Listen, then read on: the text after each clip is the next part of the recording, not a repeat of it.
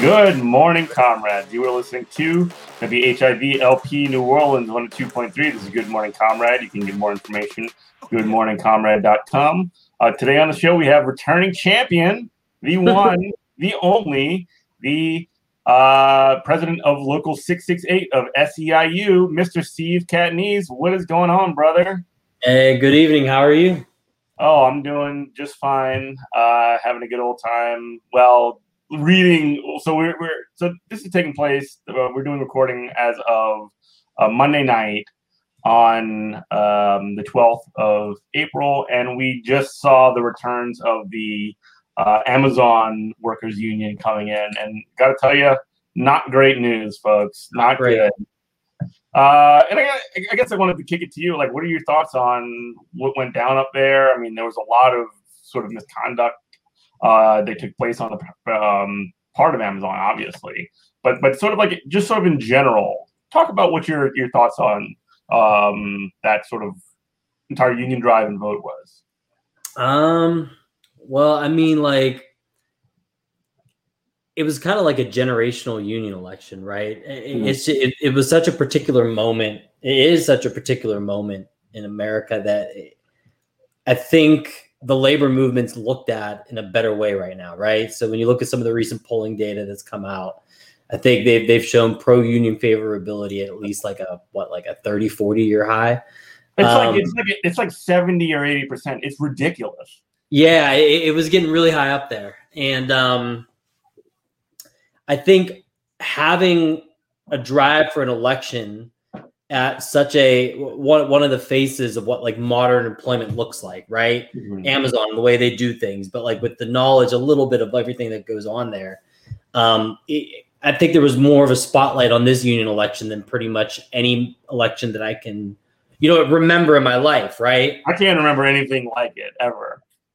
There was a couple union elections recently, attempts at union elections in places like, I believe like the UAW was trying to organize Volkswagen employees and, in the South before, and now had a lot of news, but nothing quite hit like this, right? Yeah, there was a Nissan plant in Mississippi a couple of years back too. That was a big deal, and it unfortunately failed. But again, Nissan sunk, untold sums of money into destroying this union drive, Yeah, and It made all the attention on this. Like, I think that's one of these things that like really we have to take into account is just like how big of a spotlight was on something that usually there isn't blow by blow news about. Like union elections, right? Very like when we do union elections, it's something that you don't announce until there's the right moment to announce it. And even if you do, it's usually not press releases and things like this. Mm-hmm. This was thousands of workers one of the biggest employers in the country, one of the richest men in the world, and low-wage workers were trying to fight to get a union. The result being is, as we all know, right, Amazon defeated about 2-1, unfortunately. The RWDSU with the preliminary count, like by almost a 2-1 margin. It was a really bad result, obviously. But I think because we talk a little bit when we're not on here. I think like if you talk to a lot of people in the labor movement, like there was a little bit of a suspicion this wasn't going to be a win. I don't think people thought it would be this bad of a loss, but I don't.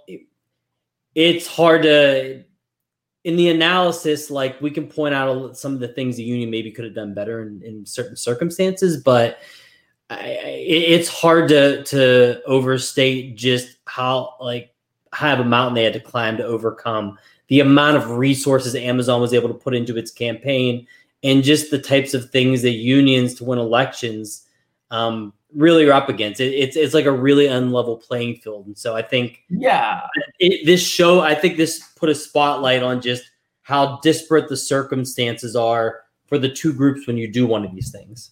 Yeah, no, totally. Like one of the things that really kind of like jumped out to me when this happened is not just like don't let me like undersell here, like just how many laws and like how many like rules or whatever like Amazon broke. Like that's they went like above and beyond and like broke every possible law to bust this union. But also one of the things that came out to me is that how much of this stuff is actually legal that they were able to also get away with at the same time. No, this is mind blowing. Even like I'm sorry, I don't mean to cut you off. No, you're good. Even like in terms of like, and I mentioned this on the program like endlessly. Mm-hmm. Even when things are like officially illegal, the fact that Amazon can get away with doing it with having such a small like repercussion or whatever means that's effectively legal. It's just got a cost associated with it. Well, no, but I mean, I think I think you're right on point. Like part of the piece of this that's so disgusting is like, again, this is one of those things where for the public, people actually got to see a peek of what happens day to day in like in terms of the labor movement, right? Mm-hmm. America's labor laws are so just generally inadequate that like Amazon in this election could repeatedly break the law, do myriad things, thumb their noses at decisions that the government made. The government through the National Labor Relations Board, right, as its enforcing agency. The way this labor law works is you have a board, National Labor Relations Board. When a union files for an election, when they have a certain number of people that show interest in having an election, they file with the board. The board's like the referee, but it's also the government. It's government oversight. It's like any government agency, right? Like think about the IRS. Think about all the CIA, the FBI, all these arms of the government that have all this say and all this power, right? So you go to this election and you have this like person that's meant to be like the arbiter, the person who says the rules. You do this. You don't do that. Mm-hmm. Amazon, just like most companies, repeatedly were able to break the rules. The most obvious example was when they made a proposal for how this election was supposed to be done, and the board basically said you shouldn't have a drop box on your property. You shouldn't have. They offered to put a drop box for these envelopes, and there were issues with employer intimidation with it. So the board said you can't use your Dropbox here. So, and we're talking about like a U.S. Postal Service mailbox. They were able to compel the U.S. Postal Service, a federal agency, to put a mailbox right outside of the like premises of Amazon. Like that's what you're talking about here.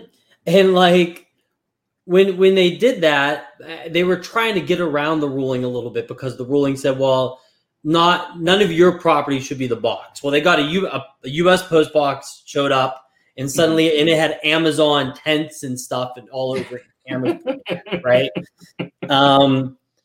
And so now the board, there's going to be complaints. The union is going to be filing complaints about this. They already announced. Mm-hmm. But like, here's the worst that can happen to Amazon. If, say, the board says, yes, you violated our ruling. The government told you not to do this.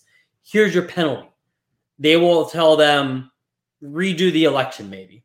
Or they will say, put up a letter, put up a notice, right, that says, we did the wrong thing. We won't do it again. I'm crying here. Very sorry. Say like a worker, like I'll give you a real example. In Pennsylvania, in Pittsburgh, there's a massive hospital chain called UPMC. In many states, like Walmart's the top employer. In Pennsylvania, UPMC is the biggest employer in the state. They've been fighting a union drive from SEIU in the Pittsburgh area. A gentleman was fired from his job, and I believe it was 2013. The union filed a complaint to the labor board that said, hey, you know what? We think they did this to this guy because he tried to organize with the union. The board said, you know what? That was correct. Give him his job back. Can't get damages because labor law doesn't let you get damages, but you can get back pay. The money you should have been paid while you were fired, you get that back. They've been appealing it for 6 years at the courts. This guy's been out of work and found a new job a long time ago. The last I heard, as of like a year ago, 2 years ago, he still wasn't back because the hospital chain, the nonprofit hospital chain was still appealing it, right? Yeah. So like, if you're like someone like them, you fire people because what's the worst is the cost you? 50 grand? There's no downside. When you're Amazon, and it's going to scare everybody. Break the rules because what's the worst case scenario? You run the election again? You send a notice that says I'm sorry? I don't pay my taxes. My paychecks get garnished, right? You put a lien on my house. You take my belongings from me. CIA and the FBI are going to do far worse, right? Mm-hmm. Labor board will come in and say, tell them you're sorry. So for a company like Amazon, right? They pay the equivalent of like a parking ticket, right? You pay the equivalent of like a parking ticket to this, like that's the only way that I can think of these things, how they apply to these giant corporations. Like, right? They're basically like a parking ticket is not like a deterrent to get you to park in a certain area. It's just the cost of doing business in a certain place to go to a certain part, and it's a part of town, right? You essentially, pay your $2 or your $5 or your $6 for 2 hours of parking, mm-hmm. and you're essentially doing that so that you can do something else. That's how I view, at least. And maybe you could disagree with me. Maybe you wouldn't agree with me. I don't know. But like that's what it looks like to me when Amazon is like hit with these like fines or whatever for union busting. And the level of union busting that they did, by the way, is, we can get into specifics, Zach, but I kind of want to hear your kind of like take on my analogy here. No, I mean, as a repeat parking ticket. Tough doing business, right? Yeah, I don't think you're completely wrong or anything like that. Mm-hmm. So it's just, I don't know. Have you talked much about the PRO Act on the show at all? Oh, we love to talk about the PRO Act on this show. We love the PRO Act, don't we, folks? Yeah, I mean, this is like the labor board, like when we're talking about these penalties, right? Like the labor board can't do much. If you're an employer, these people are going to pay this money, and the purpose is to get around this stuff and to win these elections by any means necessary. But if you watch that Amazon election and want to see a version of like a vision of a place where, however you want to enforce the penalties, there are at least actual penalties that may prevent someone from doing something, or may actually get a real penalty out there that makes a company like Amazon feel like it had to like pay its pound of flesh, if you will. Like that's why they're anti the PRO Act at this point, because it would actually have a little bit of accountability on them. Mm-hmm. Yeah.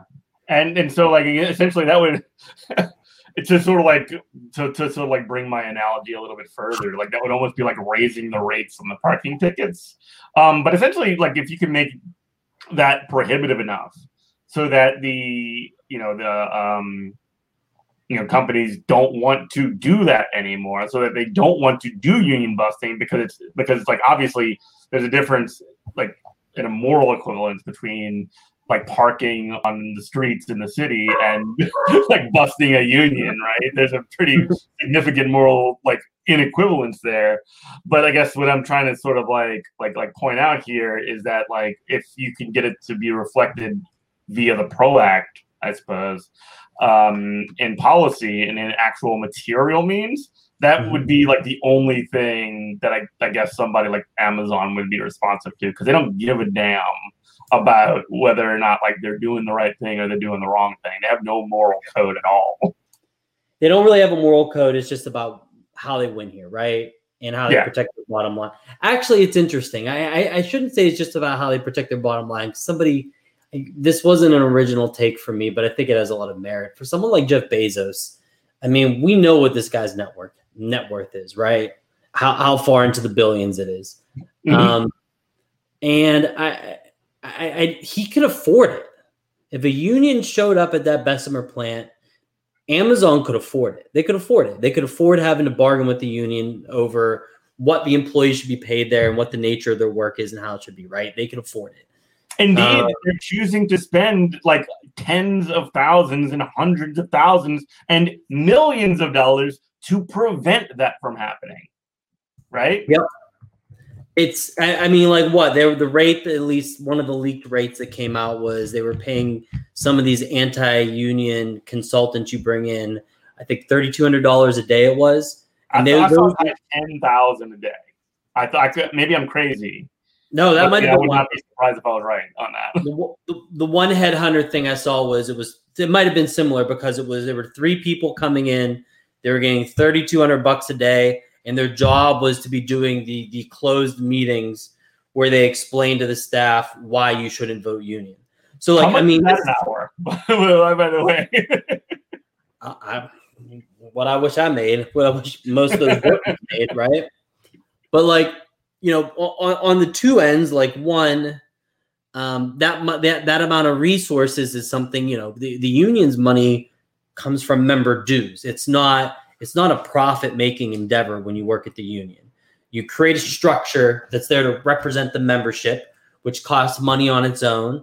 And then simultaneously you create a structure to try to bring more people into the union, right? And it only comes from the dues that members are willing to put into the organization. So there's no like, to the extent there you could look at like a stakeholder or a shareholder, it's your members. The members are buying into this thing and it's their organization, right? Somewhere like Amazon, the profit motives and the profit incentives in the market are inherently different. Like I talk about this with our members at our local all the time. Like we're a nonprofit, but we're very much a nonprofit. Like my goal at the end of the day isn't to like turn a profit at the end of the year. I want to are legally like barred from turning a profit. Like you literally can't turn a profit. We want to use our money in ways that like sustainably grow our union, right? Yeah. To do good by the members who are with us, and then to be able to be a vehicle for other workers to come in and be part of the same thing, right? Mm-hmm. That's it. Those are the band-aids. Represent workers and represent people who are aligned and give them an opportunity to join. So like you can't keep up with that Bezos style money. But like for Bezos, like even like I think that person was like kind of indicating the take I saw on Twitter. It's like a control thing. Like you could afford it, but does he want to be democratically accountable to somebody else in Amazon? You know what I mean? Like it feels like for the amount of money that these people invest, which wouldn't be surprised to see it was 7 or 8 figures. I really wouldn't. In terms of that campaign, I wouldn't be surprised it just feels like it's more of a control thing. Could he afford it? Yes. But could he afford it in his dark heart? I don't think so. I don't think so. Well, okay, let me pause for Station ID and we can sort of like touch on that a little bit more. I think it's a really interesting sort of line of questioning and line of sort of progression. So you're listening to WHIV LP New Orleans 102.3. This is Good Morning Comrade. We are talking with Steve Catanese on the subject of the Amazon union that just took place. RWDSU unfortunately was unsuccessful in their drive, and the workers obviously at Amazon as well, were unsuccessful in their drive to get a union. They lost about a 2-to-1 click. And we were just talking about how the amount of resources that Amazon is and people like Jeff Bezos are willing to develop is sort of like it's almost like out of sync even with the like material question of like, is this even like a good investment by like saying that they're probably spending 10 times more money than they would actually save by you know giving away this but essentially like to kill this union as opposed to allowing this union to have it. So it's an ideological question more than it is at least a short-term sort of like numbers question, right? Or am I wrong on that? Wait, one more. Give me. I'll ask you for part of the question. I'm sorry. No. It's almost like in the short term, which is like how a lot of like we think about like how capitalism works and how like bosses think. Like they think about the next quarter or whatever, and they're spending way more in this quarter to bust this union for the almost like long-term goal of like not having to deal with the, you know, rising costs of having to pay workers more or having to provide for their benefits or et cetera, et cetera, et cetera. The loss of control that they would have if they were to allow any concessions at all, you know? Yeah. No, and I think it's funny because I was thinking of an answer. That's why I lost my train of thought for a second. It's okay. No, it's interesting because like a lot of the places we represent, I mean, there are places where we don't have incredibly adversarial relationships. Like you go to the table and you understand that you have specific interests that you're representing, right? Like my job is to represent the workers, right? We make these sustainable structures so the workers represent themselves. We're a vehicle to help them do it. The employer is representing the employer, whatever the employer's interests are. But like it's in both parties' interests, say, for the company to stay in business, right? We don't want layoffs. We don't want them to run out of money so the workers don't get laid off, right? So they can we want them to be able to stay in business. They do simultaneously as well, right? But it's that balance and how do you get to that point when it gets to like, when you get particular to these larger companies and things like that, like when it gets towards like these really like grotesque, like profit making endeavors where there really is this incentive to cut every corner possible. I think that's where the rub comes in. There are some like smaller, like ethical companies you run into where the interests align, or like say for us, because we're predominantly a public sector union, right? Like most of my workers come from like different versions of social services. So like during the pandemic, for example, we represent a lot of unemployment compensation workers, right? Like the employer here is the government or the unemployment office. But for a lot of the time, we've had this mutual interest in, man, the unemployment system's a mess. How do we collaborate to make sure it's funded properly and people can get their checks, right? That's the mutual interest here. And so like when you run into, if we were to run into, say, an office where they were like, actually our job's going to be to like not let poor people get their checks, you're going to run into this thing. But it doesn't inherently have to be this way in every interaction. They're always going to butt heads. It's just about the lines and how I think like you're butting heads. Yeah. in this modern form of like how capitalism works in America, it's you just get incentivized to make the worst decisions. I wish I could. I might have to go troll and find the headline on Twitter, but I know there was a story that just came out the other day of a CEO who got like a 10% take home increase during the pandemic, and he laid off a bunch of his workers. Mm-hmm. You're incentivized, right? If you lay off X number of people, but you run that profit, you're going to get that bonus because it's about that profit, not about that person. So yeah, or anything else. It's about the only thing that matters is bottom line. The service that you're supposedly purportedly providing doesn't matter. The people that are doing that work doesn't matter. The only thing that matters is I almost have like this image of like Scrooge McDuck like jumping off of his diving board into his money bin. Like that's the only thing that does matter. No, I wish it was that whimsical. At least I like it. True. Give my billionaire some whimsy. I'll feel a little bit better about life. But yeah, the union elections are tough. I mean, especially with Amazon, it's interesting because like even as an advocate for the labor movement is again that's my life.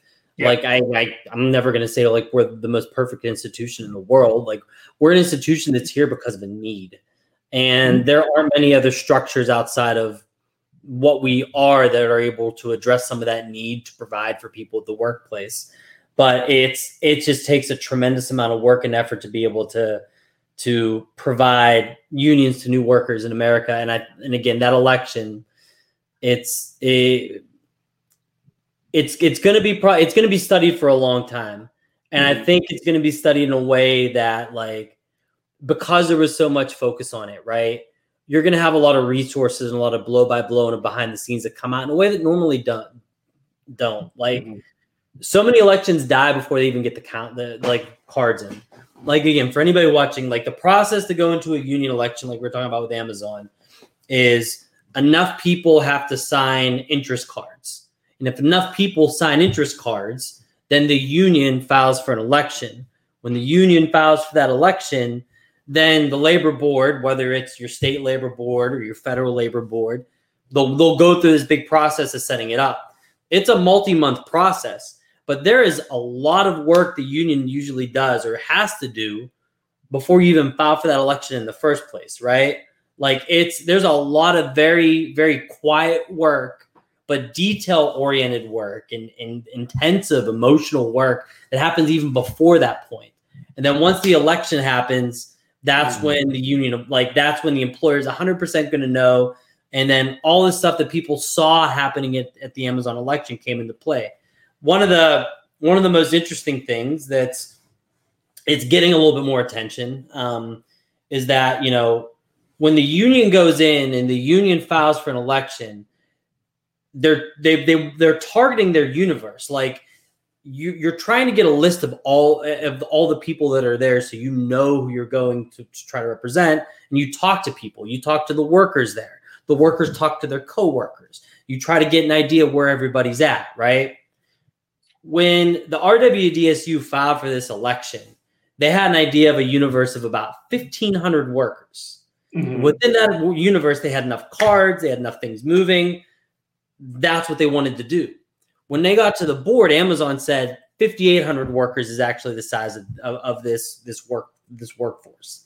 Yeah, which is like 5 times or like 4 or 5 times the size of the original amount of people that had been organized around, essentially. Yeah, and to your point, they were organized around, right? So what this does when RWDSU quadruple the universe.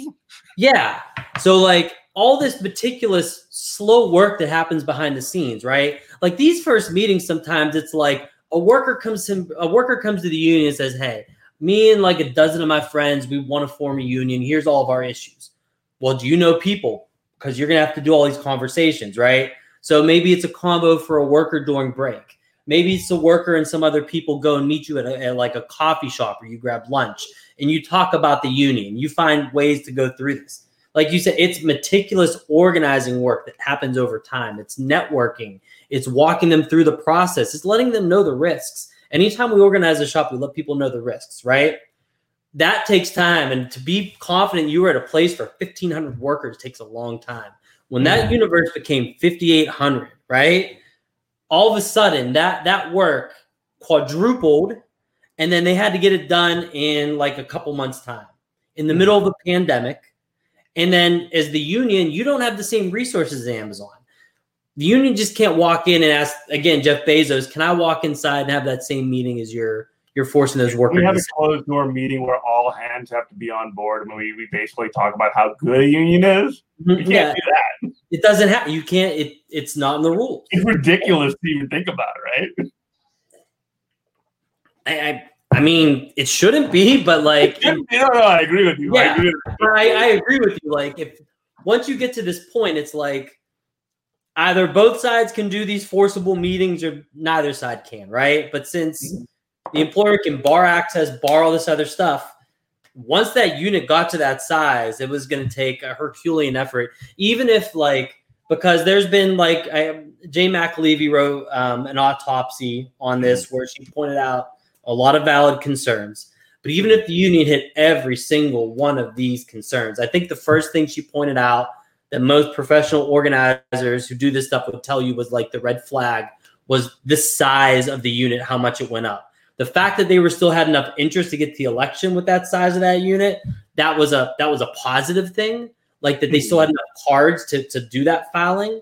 But once it multiplied, it was going to be a Herculean fight, and it's just a shame of it that they just didn't have the opportunity to appeal to as many workers, especially with Killer Mike on the scene. I mean, when you bring Killer Mike in from Atlanta, most employers at that point should just be like waving the white flag because Killer Mike did a great job. I tell you, too much star power. Let's talk on the other side about some of the efforts that happened on the other side of Station ID. So you're listening to WHIVLP New Orleans 102.3. This is Good Morning Comrade, goodmorningcomrade.com. Yeah, and there was like, just to kind of get into the like national attention that got behind this, like upon reflection, like, you know, you had people like Bernie Sanders who held a rally out there. You had Killer Mike, who's like, you know, he's one of Bernie's guys. But you also had like people like this Big Mike fella down with RWDC, one of the most amazing sort of like most powerful speakers ever. Like you had some of the some of the most compelling sort of organizing happening around this. And even like, look, I'm not a Joe Biden fan. All my homies hate Joe Biden, but like Joe Biden came out and he gave a 98% positive, like supportive, like union, like speech, like from as the president of the United States, which is like extremely significant, right?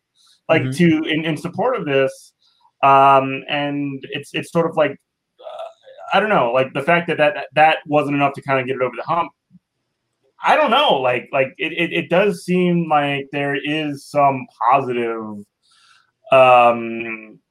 things to take away from this, at least in terms of like affirmative support, and like not even to get into the question of like if there's going to be like a, you know, examination and a revote or whatever. Yeah, I think we saw what the important thing here. What was that? The amount of support is the important thing here, right? I think you saw a lot of bellwethers for levels of change. I think just folks in the labor movement just need to be particularly cognizant that it's not going to last forever. It's going to be cycles, right? Like some like just a like in these ways, right? Yeah, like national politics right now, you know, Democrats won, then Republicans. It's always cyclical. Labor is going to have its cyclical moments, but it's incredibly important for labor to seize on the moment right now because systemically things have been so oppositional to the labor movement that like it's crazy. But like, you know, when you really read like what Biden specifically said, like I was a little bit more skeptical of it than most, and I think I was probably a little wrong, but like it was. No. So don't let me like don't let's be critical here, right? So like a lot of the thing that he said is like, yeah, unions are good, and then workers have a choice. He didn't like full throat it, like he definitely like mushmouthed the thing. Yeah, like I'm not trying to say this was like a full throated support of the union by Joe Biden. But it was a positive signaling or whatever, but it was like if you can like pick up on that signal, then you're here for it. If that's what like I'm not trying to like say like Joe Biden did the best stuff in the world. It's probably like maybe my bar or my level of expectation is just so low that I just think like, wow, that's pretty good, you know. But well, no, but I think you're right. Like I think like standards have been low for the labor movement. Like I kind of poo-pooed it for the same reason you did when it came out, that it was. I did it like, literally on this show. It's like he was like, it's you know, it's you know, union elections. It should be fair. There should be no coercion. Was roughly the message. But in retrospect, when you look back through history, that was one of the most pro-union sentiments that ever came from a president. So it's like, right? Like you didn't. It's only like really good in that particular context. Yeah. So it's like it was important. It was a bellwether. I in the sense that like it indicated a different level of openness, and I think like if you read between the lines, it was kind of clear what he was going for. But at this point, I mean, I think labor is going to have to just push incredibly and exceptionally hard to to try to get the PRO Act passed or get some type of legislation passed, because you only have so many moments. If the Democrats can't figure out a way to get rid of the filibuster or some way to get around it, the movement gets smaller and smaller over time. I think if you look at the strategy of the anti-union groups, it's never going to be to completely blow up the union movement, but it's to effectively whittle it down and cripple it as much. Yeah, death by 1,000 cuts. Yeah, and just basically have us be hobbled and not really able to do the work we need to. So, in this short period of time where you somehow have, again, like, positive indicators from Democrats, Independents, and Republicans when polled, it's like labor needs to keep pushing on this thing, and if we don't, I think unless you start to see the conditions on the ground for how campaigns like the Bessemer election happen, you're going to continue to run into similar results like that. It's difficult. It's difficult work. It's even more difficult during the pandemic. Yeah, totally. Our friend Jacob Morrison from the Valley Labor Report writes in. He says, in Alabama, coal mine CEOs got a raise while they first offered coal miners more pay cuts and negotiations after record-breaking production and profits. Just absolutely like ridiculous and sort of, disgusting how that sort of plays out, right? Yeah, it's typical, right? Your incentive is if you can get that profit to the level you want, the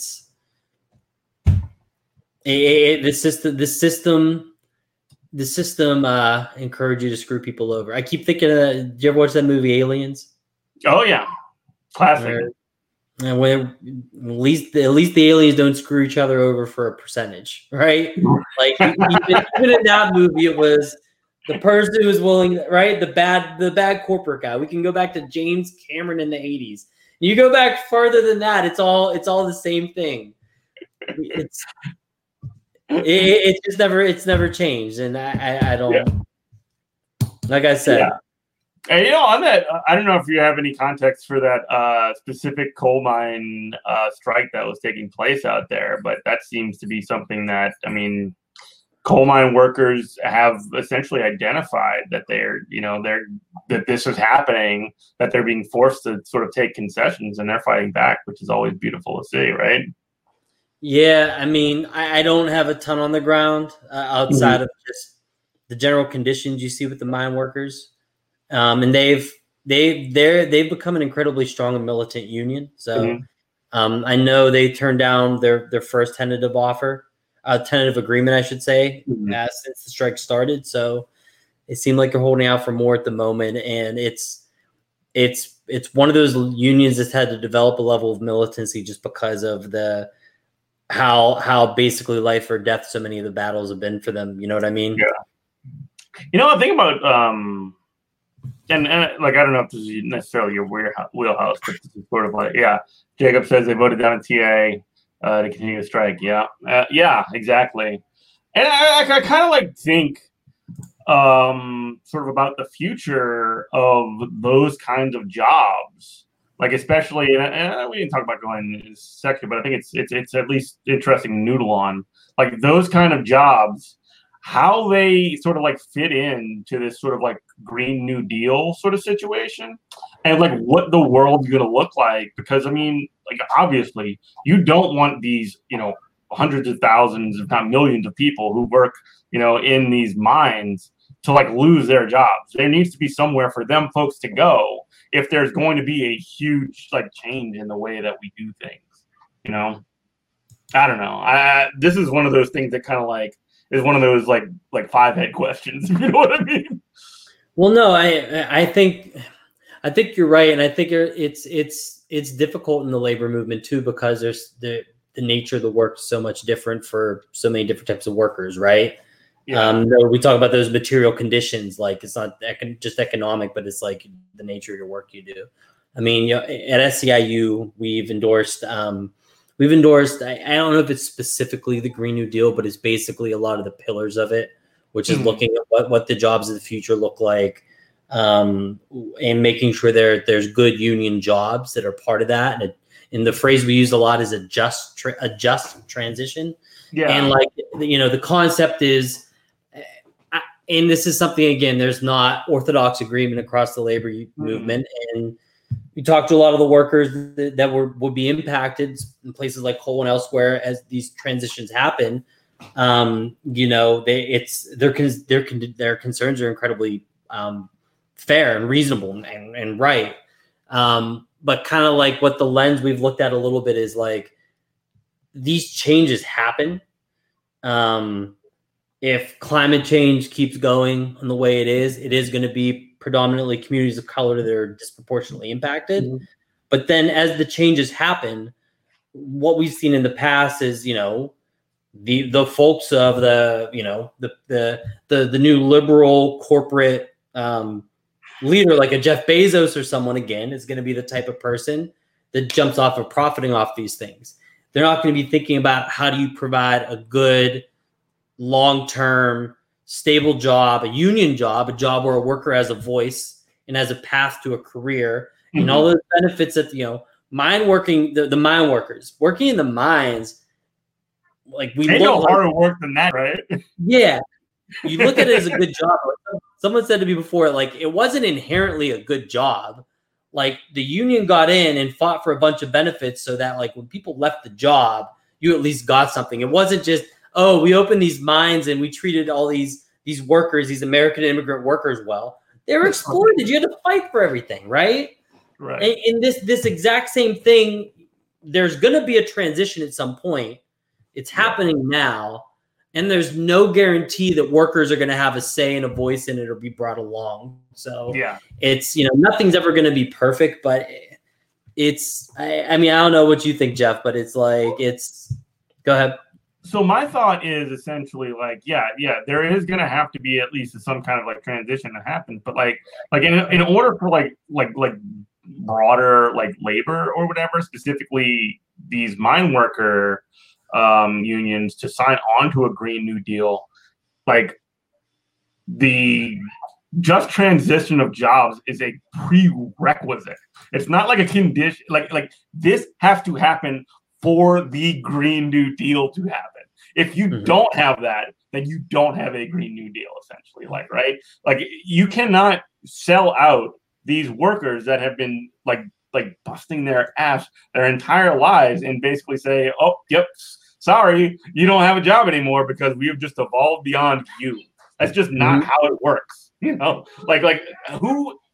if somebody said that to you in your job or whatever, like, how would you take it? I probably the same way, right? And like, I think for a lot of folks, like, it's not unreasonable or it's not like just anxiety. I think part of that joke too was back when, during the tech bubble and stuff, when workers were getting laid off, everyone said, "We'll just learn computer programming." It's computer programmers. Learn how to code. Yeah, learn how to code. How many coders are independent contractors right now, right? Or as you're starting to see, there was an election win at it wasn't Google itself, it wasn't direct Google employees, it was contractors that are affiliated and assigned with Google, right? I think that even happened in Pittsburgh itself with the steel workers. So it's like these jobs still need protections. These jobs are still incredibly tenuous.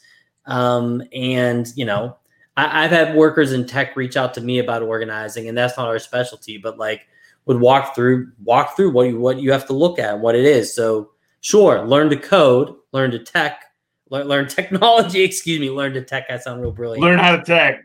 Learn how to tech. That's cool. No, you said it the right way. Learn the internets. Do the computers. But even if you learn all that stuff, it's not like you're always going to be in a position where you have complete control and stability at your workplace. Even these, whatever the next jobs are, it's still going to have the same fights, at least the way things are right now. Yeah, exactly. You were listening to WHIV LP New Orleans 102.3. This is Good Morning Comrade. We have Steve Catanese on the show. He is the president of Local 668 of SEIU up in Pittsburgh. And I guess sort of like, what's so funny? Nothing. It's just I'm a Pittsburgher. You're a Pittsburgh guy. So I guess In terms of like the labor scene in Pittsburgh, I mean, I'm sure, I don't know how long you've been there for, but I mean, I'm sure it's changed probably over the past, 10 years, 20 years, just sort of like seeing how things, get affected, especially as, like, you hate to sort of like think of like the way these things work as a result of like governmental policy, but they necessarily are, right? When you have a international like sort of like quote unquote free trade that sort of like ships jobs from the U.S. away. I mean, Pittsburgh is the place that feels it the most. Places like in the Midwest where all these sort of like quote unquote Rust Belt towns are at just get kicked right in the nuts. Mm-hmm. Yeah, no, I mean, I'm from one of those Rust Belt towns in Western Pennsylvania. I mean, I think we were talking about it just before the show a little bit, but over 1,000 steel workers in Western Pennsylvania just recently went on strike about a week ago. That's their second strike in about, I think, 4 or 5 years now. Strikes are difficult for workers, costly, expensive. You're not working, you're not making money, right? You might take some strike pay home, but I'll tell you right now, strike pay is never what your wages were. You're not eligible to take home, like you can't apply for food stamps or anything like that. By law, striking workers are crossed out of that. My background was as a welfare case worker. That's a lot of the folks my union represents in Pennsylvania, and you just can't do that. We would read that stuff and say, I wish the rules were different, right? But like that strike is very much in that Rust Belt environment, and it's a lot of workers in areas like mine where there's been general erosion of a lot of the industry and a lot of those good long-term jobs there, and you're asked to give, and you can only give so much. When you get to the point where you're willing to strike, think of how many of us live paycheck to paycheck. Yeah.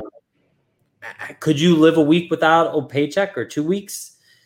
When you get workers that get to this point that they say, I'm willing to go without my regular paycheck for weeks at a time, you're at a breaking point. You know what I mean? And that's what you see a lot of in that area. It's very much, you drive around and you see the impact of a lot of this long-term change. And it's just a credit to the steel workers out there that they're able to have the strength to do that, to be able to strike for a second time and try to say no in such a So you alluded to that just now. There is a sort of like steel workers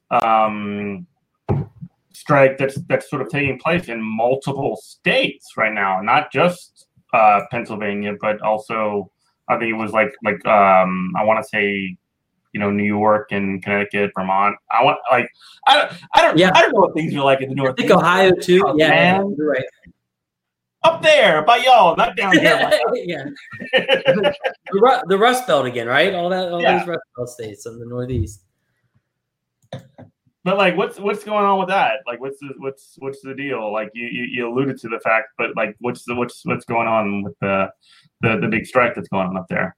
Yeah, I mean, from my understanding, I don't know if there's a lot of details out at the moment, but it generally, they're looking towards bargaining over things like healthcare.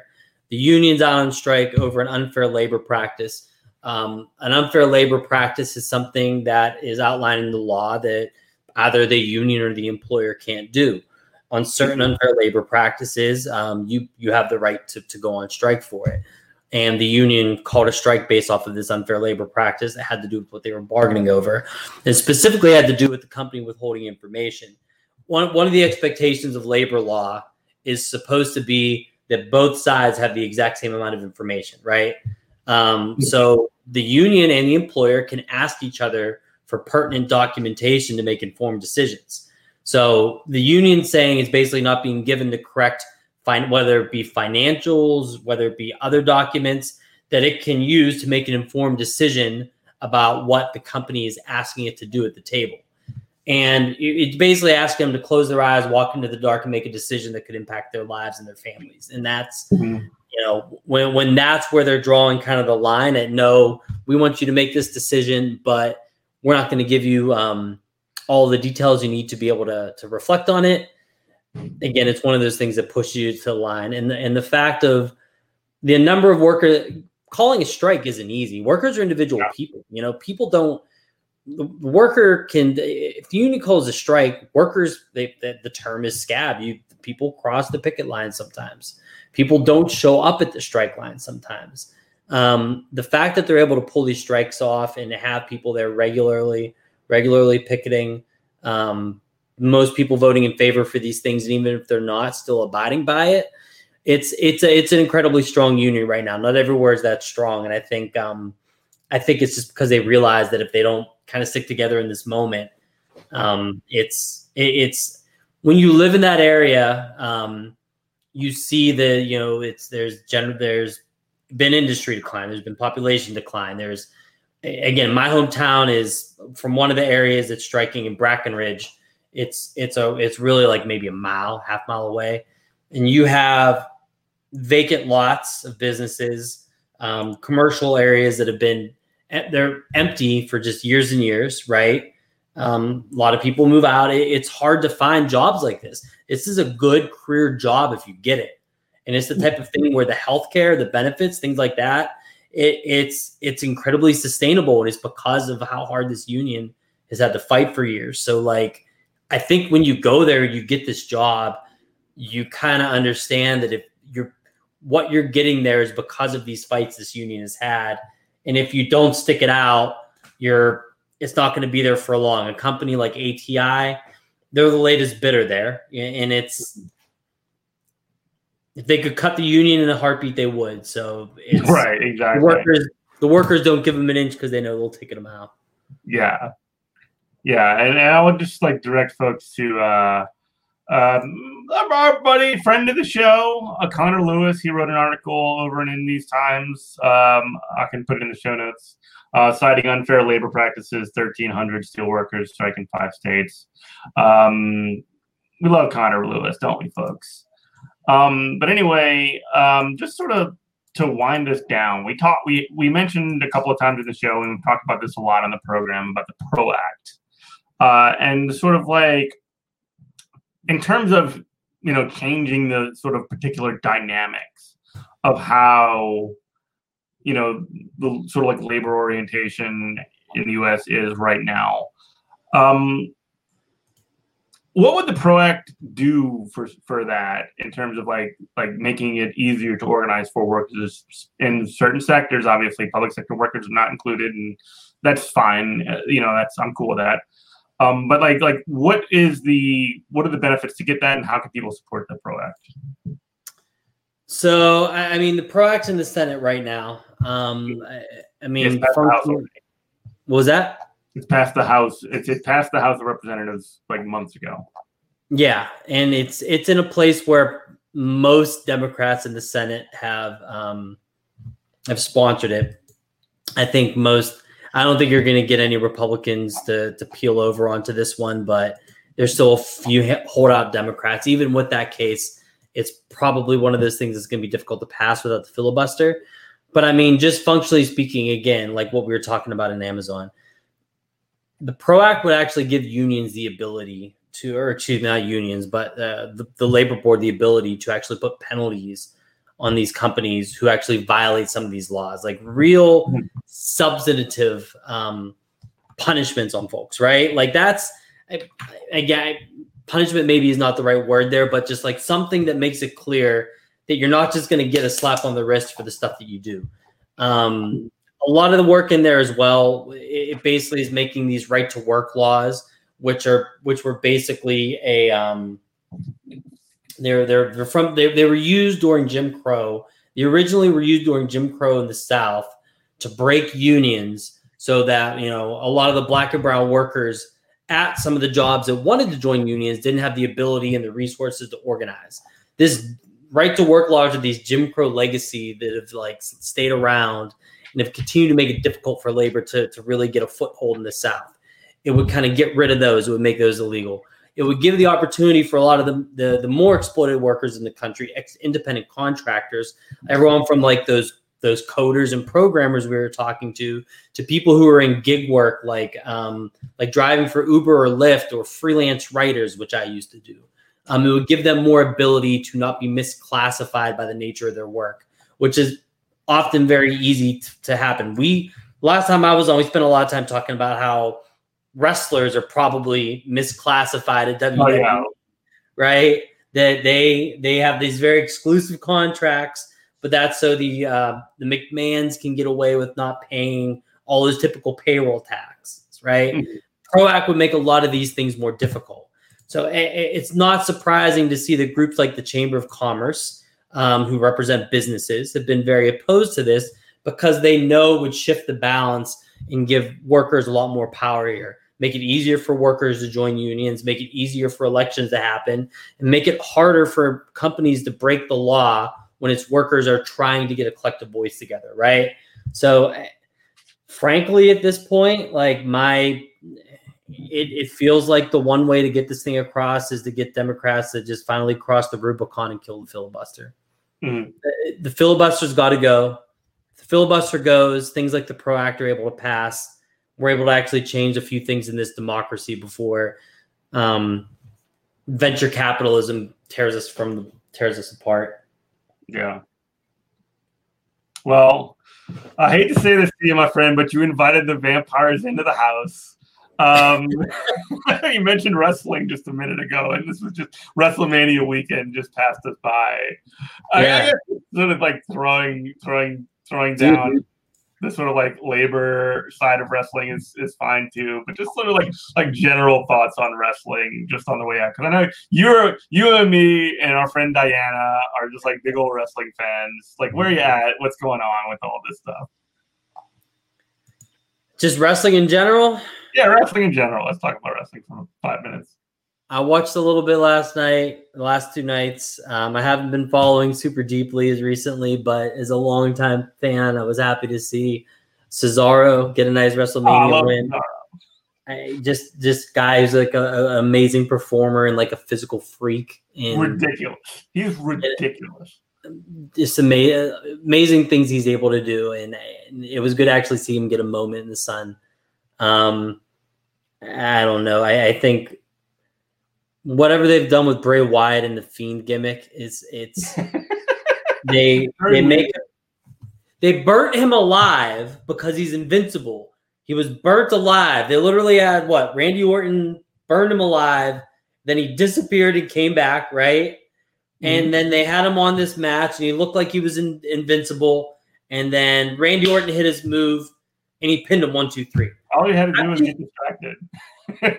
Now it was the distraction was the 3 count. I saw the guy get hit with like 10 finishers from Seth Rollins and a sledgehammer in a toolbox, and you couldn't pin the guy.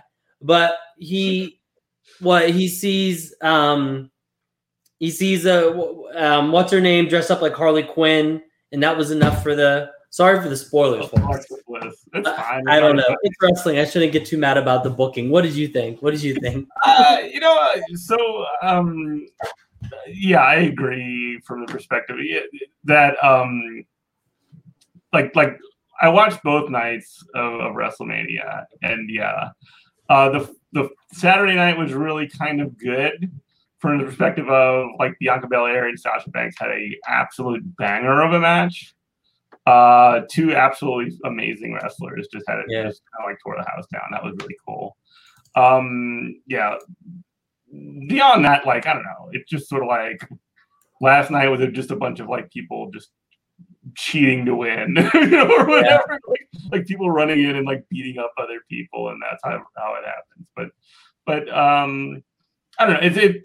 I kind of like get like fascinated by how wrestling worked, especially in the COVID era. Mm-hmm. Like, it just doesn't make any sense.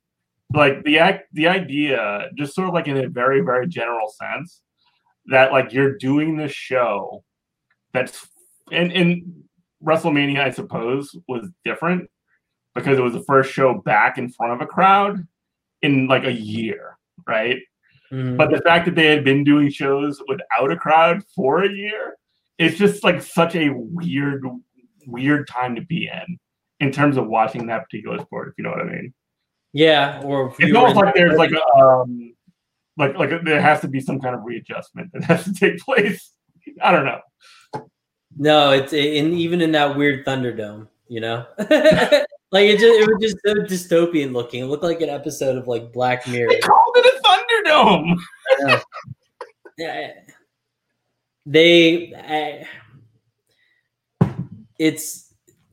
it's time for Vince to go. As soon as there's some type of change in leadership at some point, you hope that they're able to inject some new blood into this stuff. And one of the greatest, like again, like to circle back, like one of the greatest enemies of workers, like in the entertainment industry, like seriously, just somebody who just created the idea of, I mean, like we talked about this on your last appearance, the idea that wrestlers are 1099 independent contractors that are like somehow that's the case, you know? Mm-hmm. Anyway. It's the same thing. It's former Trump appointee Linda McMahon, right? Phasing back into her post-government life now, I guess. So it's no surprise. Yeah. Well, thank you so much, Steve, for like hanging out and for talking about a lot of this stuff. We appreciate it. We love Steve Catanese, don't we, folks, on the program? I love being on it. I don't know if y'all love me on it, but no. It's we definitely. I say that assertively. My friend. But yeah, where can we get more? Find out what you're up to. You're on Twitter at Old Noise. What else you up to? I always change my name, but yeah, I'm Old Noise on Twitter.